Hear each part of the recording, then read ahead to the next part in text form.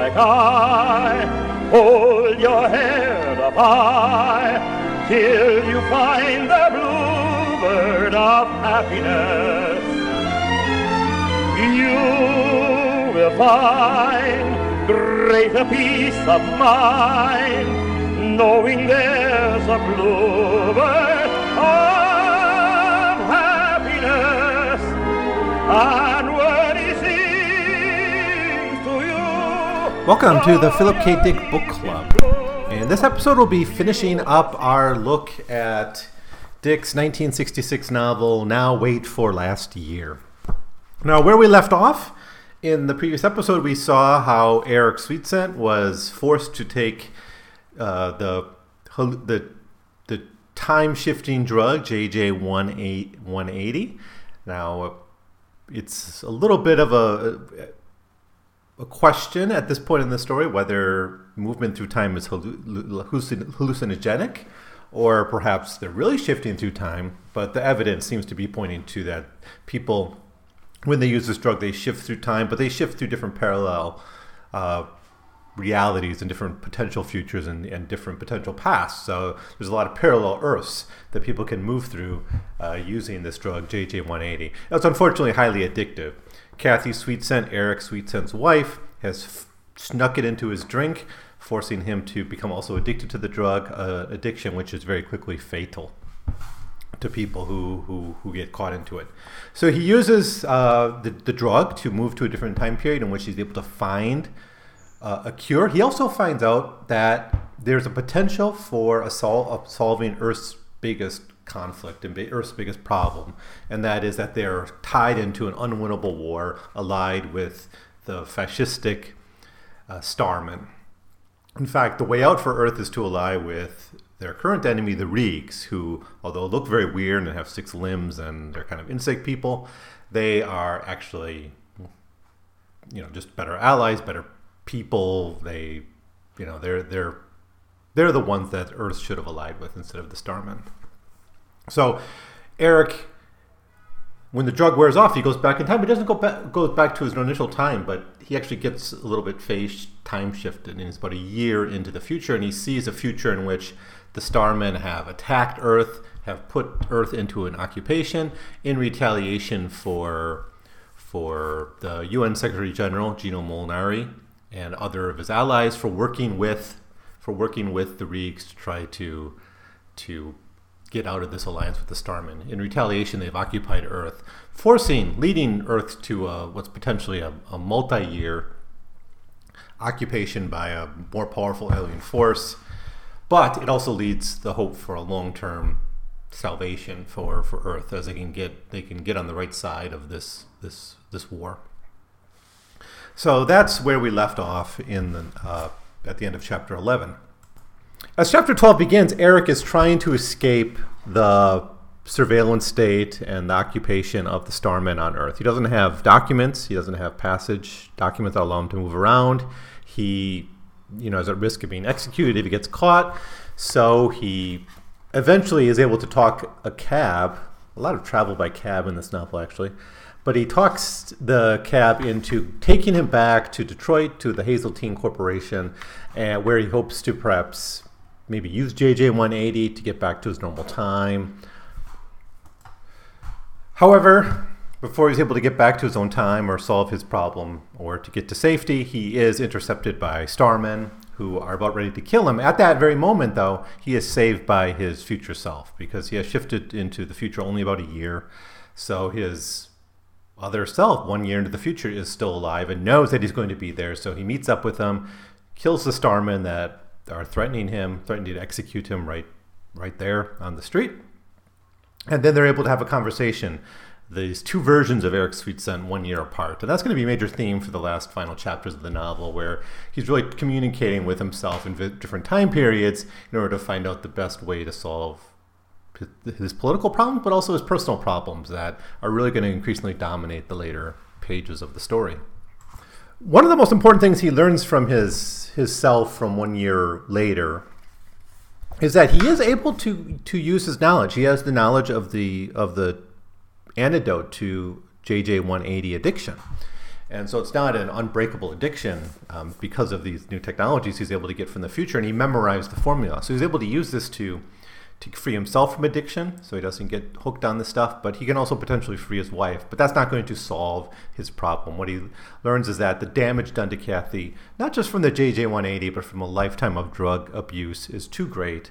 And her mental illness and her gradual debilitation over time is inevitable. And that's something he learns. And his future self has divorced Kathy and keeps an eye on her and things, but basically has ended that relationship because it's just too toxic and unsustainable. And he justifies abandoning Kathy to her psychosis, saying, "It's rough to be married to a woman with psychotic traits, as well as showing her physical deterioration. She's still my wife, our wife, under phenazine sedation. She's quiet anyhow. You know, it's interesting that we didn't pick it up. We were able to diagnose a case we're living with day in, day out. A commentary on the blinding aspects of subjectivity and overfamiliarity. It unfolded solely, of course, that tended to conceal its identity. I think eventually she'll have to be institutionalized, which I'm putting off, possibly until after the war's won, which it will be." End quote. Yeah, so I guess at this point he's still married. But later on, there is a version of Eric Sweetscent that divorces Kathy and abandons her basically to a life in a mental institution. Now, onto the political conversation that the two versions of Eric Sweetscent have. It basically revolves around how to get Earth out of this alliance with Lily Star and into an alliance with the Reeks. And what it's going to require is that the mole, Gino Molinari, the UN Secretary General, get in contact with a Reeg named Degdale Il. That's his code name, but he's basically hiding out. He's in the Reeg intelligence service. And he can be contacted, and he can be the one who can deliver messages to his people and to begin the process of negotiating a truce between Earth and the Reeks. So the suggestion is to take him to Tijuana to hide him out there until Molinari can take him. At least that's what the future Eric Sweetscent talks about. He also talks a little bit about Molinari and what's he about. And we spent a lot of time in the last episodes talking about this character, how he uses his illnesses to get out of to basically manipulate the political situation he's in, how he's essentially a moral person who's willing to sacrifice himself for the overall goodness of Terra. We don't quite know how he does it and how he maintains power for so long, and we start to learn a little bit more about that in this chapter, particularly about the deep conflict between Molinari and the Lily Starian ambassador, essentially, Ferensky, and how this is really a life or death struggle between these two personalities. And unless you can fully get around and understand Molinari, you're not going to be able to get him to really change his policy and to kind of think of a new way to solve the geopolitical problems they're facing, that is, to enter into a new alliance with the Reeks.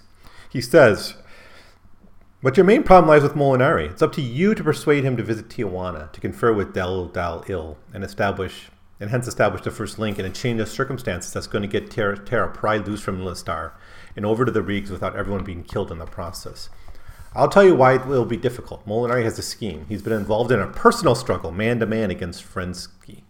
It's his masculinity, and he feels it's at stake. For him, it's not abstract. It's immediate and physical. And you saw the virile Molinari studying his videotape. That's his secret weapon, his V2. He's starting to throw in the healthy duplicates of himself in the ranks of parallel worlds. And as he knows, he's got quite a supply of them to draw on. His own psychology, his point of orientation is to dabble with death, and yet somehow surmount it. In the confrontation with Minister Ferensky, whom he fears, he can die 1,000 times and still spring back." So what we have here is almost kind of like a cyclical situation.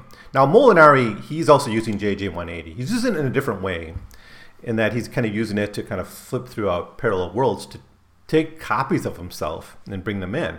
And sometimes these copies die and he can replace them. So that's kind of his plan to maintain power for as long as possible, that even if he's killed, he can bring in a new copy of himself.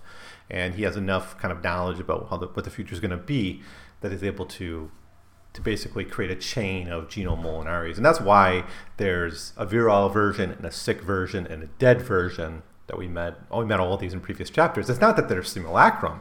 It's actually there are different versions from different parallel realities. But this ends up creating kind of a cyclical relationship instead of a breakout. And this is something that you see a lot in Dick's fiction, is the need to to kind of disrupt a stagnant or cyclical political system or situation for something new. And I think this is partially why Dick was so fascinated by the frontier in a lot of his earlier works, and he never quite abandons his concept of the importance of a frontier, even though he gets a little more pessimistic about it.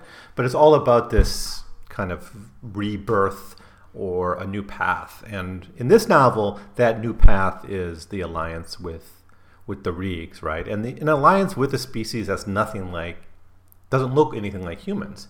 Maybe has more empathy, maybe is a much more empathic species than the Lily Star Men, who are essentially just fascists and soulless and sea terrans just as a resource to exploit.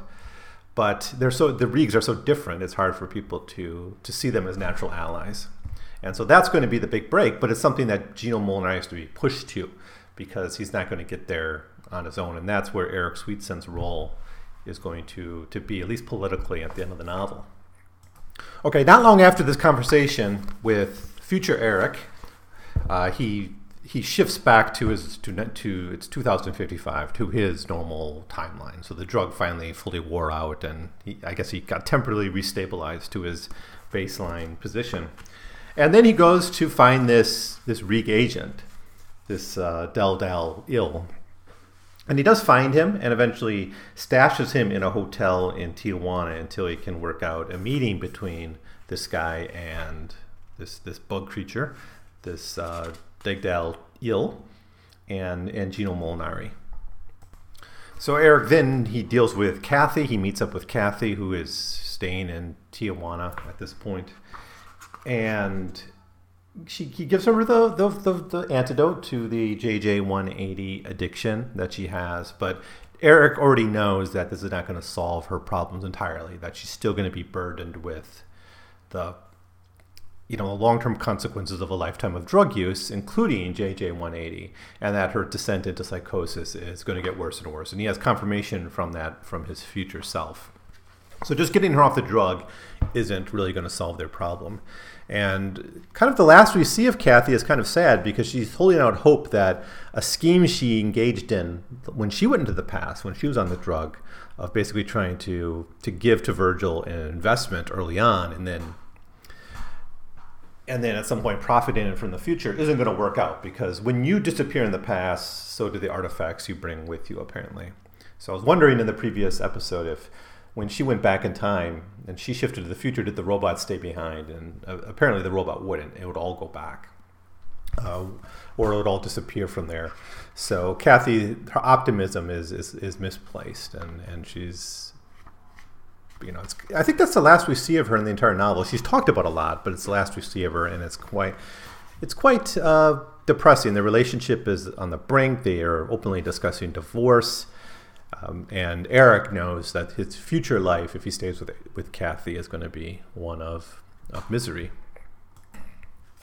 Okay, and then Eric gets news that Gino Molinari has died in Cheyenne. And this is directly connected to events we saw earlier in the novel when, before he left on his quest to meet up with Kathy and to try to find the antidote, he abandoned Gino Molinari as he was having apparently a heart attack. And Eric said, your other doctors will help you. And he went on his own thing. It seems a direct consequence of those events. His heart gave out, and Eric wasn't there to save him, which is his big job. So the death of Gino Molinari is how chapter 12 ends. Now in chapter 13, we learn that this death really doesn't matter, because Gino Molinari has already prepared a replacement for himself from a parallel timeline. This is the parallel timeline in which Gino Molinari became UN Secretary General, but then was dethroned very early on, right? So there's some parallel realities where Gino Molinari never wins the election, and they just kind of take this washed-up politician and bring him to their time. This one was one who won, but was later displaced. And there's a conversation with the doctors as they look over the body of the dead Gino Molinari too, about how he's able to maintain this kind of permanent dynasty using JJ-180 as a way of bringing people back, and kind of using these parallel worlds. And also the question comes up about why he doesn't use Artifork organs. And this actually has a lot to do, it seems, with the law of the land, which says you can't have a simulacrum as your president. And the fear was that if the mole had too many artophoric organs, he could be declared like a simulacrum or declared not human fully. So there's a kind of an interesting question here about transhumanism and at what point do we stop being human? At what point are we more robot than man as we kind of upgrade ourselves and repair ourselves? But these private citizens can do that because there's not that legal obligation that they be fully human. But it is apparently for politicians. So it doesn't matter, though, because Molinari can replace himself when one dies. And I think this is like the third iteration of Molinari that Eric then eventually meets. And they have what I think is their second to last or one of their last conversations together. But he's not doing this. This is an important point, and Dick insists on this. The mole is not doing this for his own benefit. He's doing it for the good of humanity and to help them get through the war.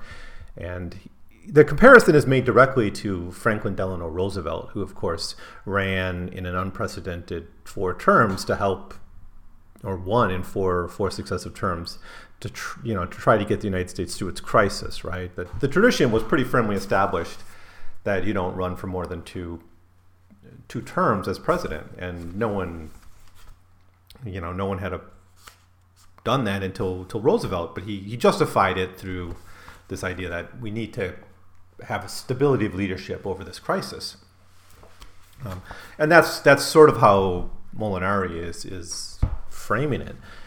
Quote, he was not trying to be immortal, a god. He was simply interested in serving on his term of office. What had happened to Franklin D. Roosevelt in a previous major war was not going to happen to him. Molinari had learned from the mistakes of the past. He had acted accordingly in typical Piedmontese style. He had found a bizarre and colorfully idiosyncratic solution to his political problem.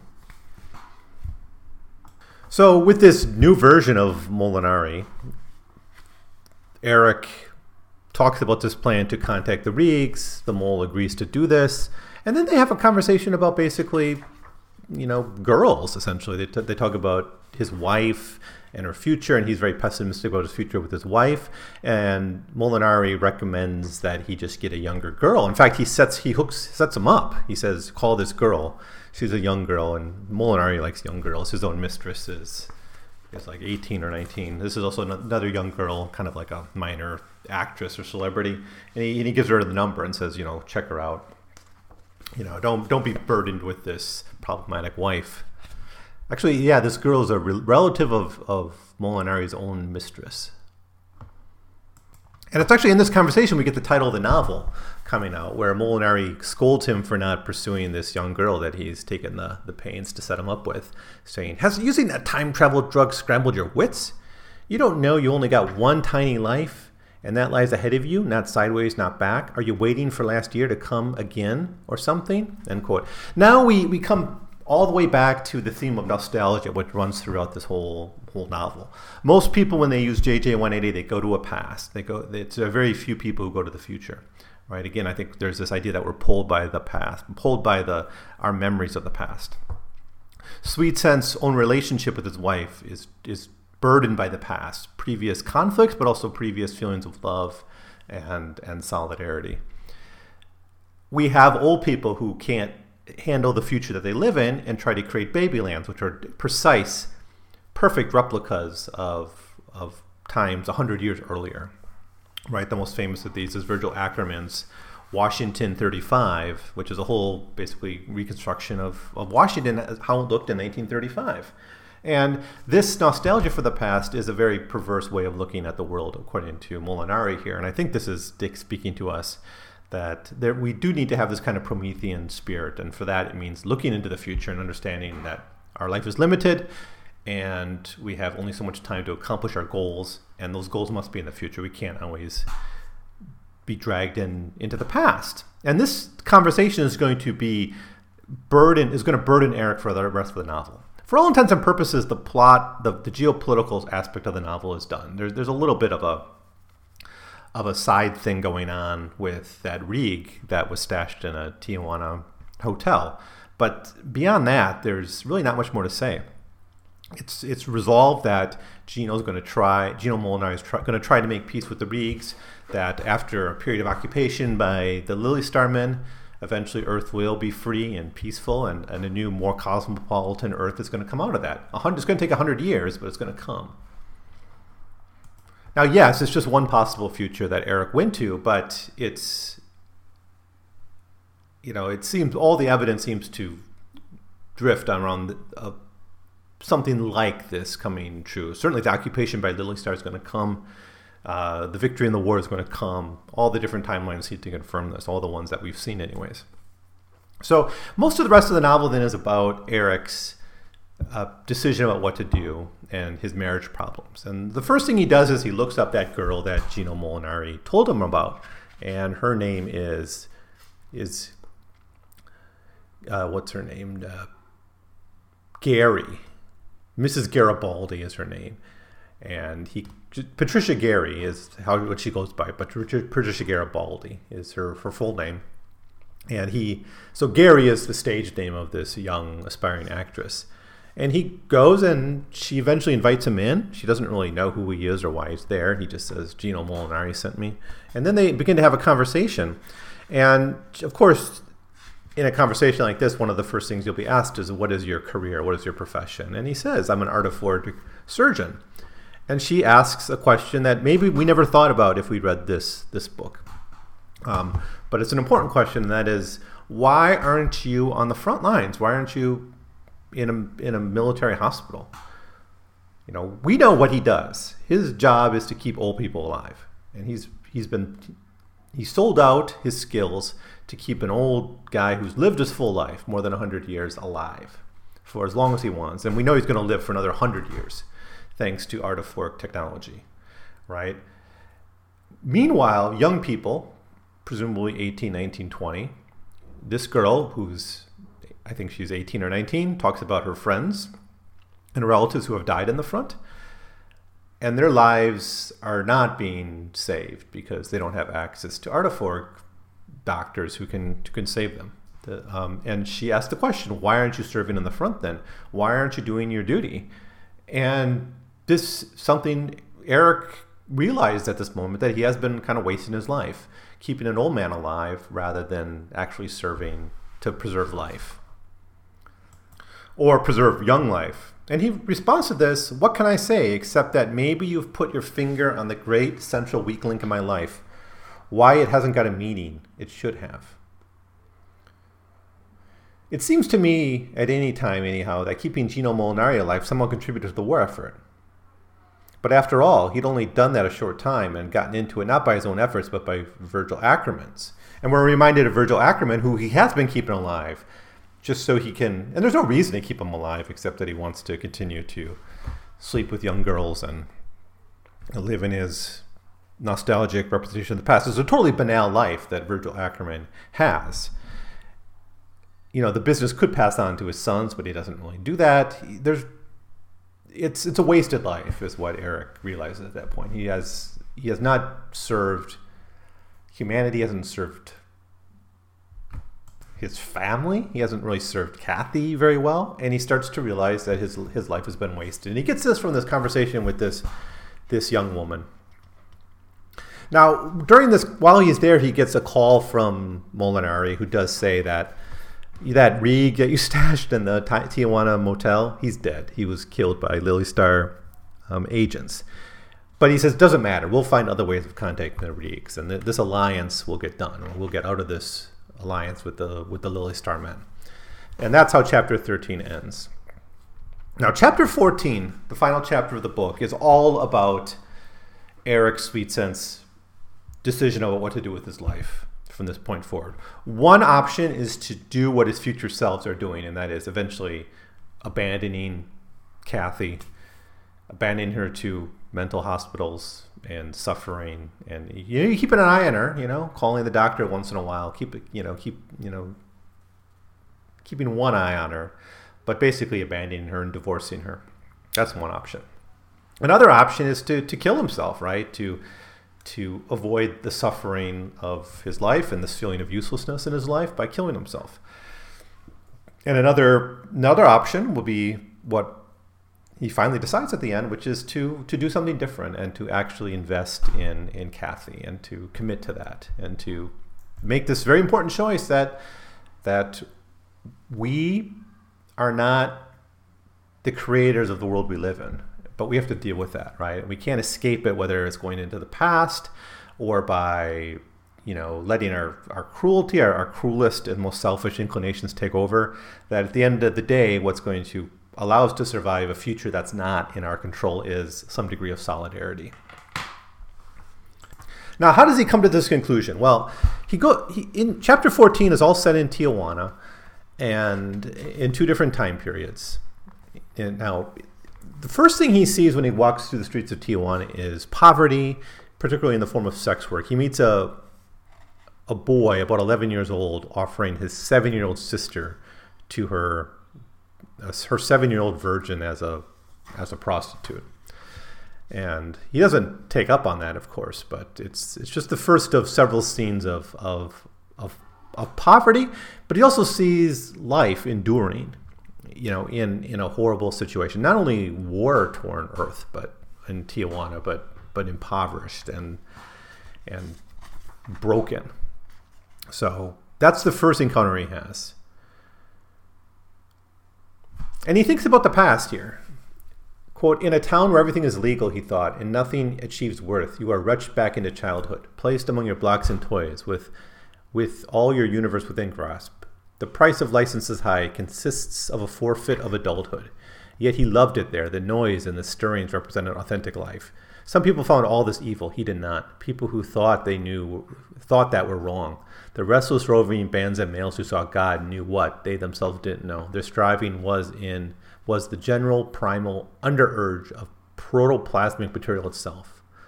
This irritable, ceaseless motion that once carried life out into the sea and into the land. Creatures of the land now, and still roamed on with one street and down the other, and he went along with them." End quote. There's a couple of things going on here, quite complex. One is this pullback to the past, and that one of the draws of the past is that the future is still unwritten at that point, right? You're not, by the time you're an adult, right, you feel there's not much you can do to change your life. You're kind of stuck. The decisions have been made. But in the past, one reason we get nostalgic for it is not because we necessarily want to go back to the past. We want to go back to a moment in which we could have made other choices for ourselves. The other thing he thinks about, though, when he's walking through the streets of Tijuana is all this life and this life surviving and enduring in conditions that are much worse than his own, right? Like, his problems are almost nothing compared to the problems of this 11-year-old boy who's trying to sell the virginity of his 7-year-old sister. Next, he goes to a tattoo parlor, and he kind of wants a tattoo. He doesn't quite know what it is. He thinks maybe he can have a tattoo that says Kathy is dead. And then they're like, well, what does that mean? Kathy's dead of what? And he says Korsakoff syndrome, which is the disease she's going to have that's going to lead her to psychosis and debilitation in future years. And eventually he gives up on getting a tattoo, and he goes to a drugstore. And he goes to the drugstore, and he buys JJ180, and he buys a few caps. It ends up costing like $100, twice what he wanted to pay, but he gets some JJ180. And he goes back to the hotel, the very hotel room where the Rieg was killed, and he rents that room. And he goes in there, and then he takes the drug, right? And he goes ahead to 10 years in the future. He takes enough of the drug because he's gotten good enough to control roughly where he wants to go. And he goes 10 years into the future, and he does it from this hotel room. So he then makes a series of phone calls with various people. He calls Virgil Ackerman, asking about Kathy. He calls his future self, who works for a different company now, and he asks him about Kathy. And he talks to several other people, and eventually I think he even calls Kathy's doctors. And he gets all this information about Kathy's status. And yes, Eric divorces her, keeps a slight eye on her, but basically abandons her to an inhuman system of mental health care. And one thing we learn throughout all this is just how bad off she is. She calls one person Is this the doctor? It might be, he says. She couldn't control herself, her rages, those destructive binges where she'd break everything. They were coming every day, sometimes 4 times a day. They kept her on phenothiazine, and it helped. She told them that herself, but finally, no matter how much phenothiazine they gave her, it didn't help. Damage to the frontal lobes, I guess. And she had difficulty remembering things properly. And ideas of reference, she thought. Everything was against her, trying to hurt her. Not grandiose paranoia, of course. Just the never-ending irritability, accusing people as if they were cheating her, holding out on her. She blamed everyone. And so he just realizes just how bleak Kathy's future is. And the final conversation he has with his older self. And he thinks what to do about this. And he decides to commit suicide. So he goes back to the same pharmacy, the same one he bought JJ 180 at 10 years earlier, and buys a drug called G-Toxic Blow, which I don't know why it's for sale, but apparently it leads to a painless and quick death. He's warned you can't buy it, but he ends up buying it anyways, and he plans to kill himself sometime in the future, which is kind of a wild idea. So he's about to kill himself, and he's wandering the streets of Tijuana, and he sees these carts. Now, these were carts that were made by Himmel very, very early in the story. These were made from those amoebas that can be used to basically replicate anything. Now, Himmel is a minor character in the story, but he's like a tech for Tijuana Fur and Dye Corporation. And in the first, maybe even the first chapter, I think it is, we learn that he takes some of these amoebas and he turns them into these little life forms, these little carts, these little kind of technological devices. And, he thinks they have a right to live. And he kind of sets them free. And, he doesn't think they're going to live very long, but here they are still alive 10 years later. And they're kind of evolving and they're fighting and they're kind of surviving. And this really moves Eric because it's just another sign of the endurance and the persistence of life in the face of horrendous conditions. He thinks, even these things are determined to live. Bruce was right. They deserve that opportunity, their minuscule place under the sun and sky. That's all they're asking for, and it isn't much, he thought. And I can't even do what they do, make my stand, use my wits to survive in a debris-littered alley in Tijuana. The thing that's taken refuge there is that zinc bucket without a wife, a career, a con app, or money, or the possibility of encountering any of these, still persists. For reasons unknown to me, its stake in existence is greater than mine. And after this, the JJ 180 wears off and he goes back to his own time. And so he's back to, I guess it's 2055. And he decides what he's going to do. And he is going to go back to Tijuana Fur and Dye Corporation, hold out with Virgil Ackerman and eventually Gino Molinari, be the resistance to the Lily Star Men, bear with that occupation and witness the victory in the war. All of this is kind of pre-written. So there's not much choice really in it. But, he comes back at a time when just the Lily Star Men have begun the occupation. So the ships have come. They're already imposing kind of martial law on Earth. He calls a cab and he says, do what I say, don't listen to the Lily Star Men, and take me to Tijuana Fur and Dye Corporation. And then the cab eventually does this. And as they're flying away, he asks the cab, what would you do in my situation if you had a wife who was going to be, psychotic and incapacitated and just unable to care for herself? Would you take care of her or would you divorce her? Here's his exact question. If you were me and your wife were sick, desperately so, with no hope of recovery, would you leave her? Or would you stay with her even if you had traveled 10 years in the future and you knew for an absolute certainty that the damage to her brain could never be reversed and staying there would mean... And then the robot driver cuts him off. Actually, it's the cab. I think it's an automated cab, actually, that he's talking to. Cuts him off and says...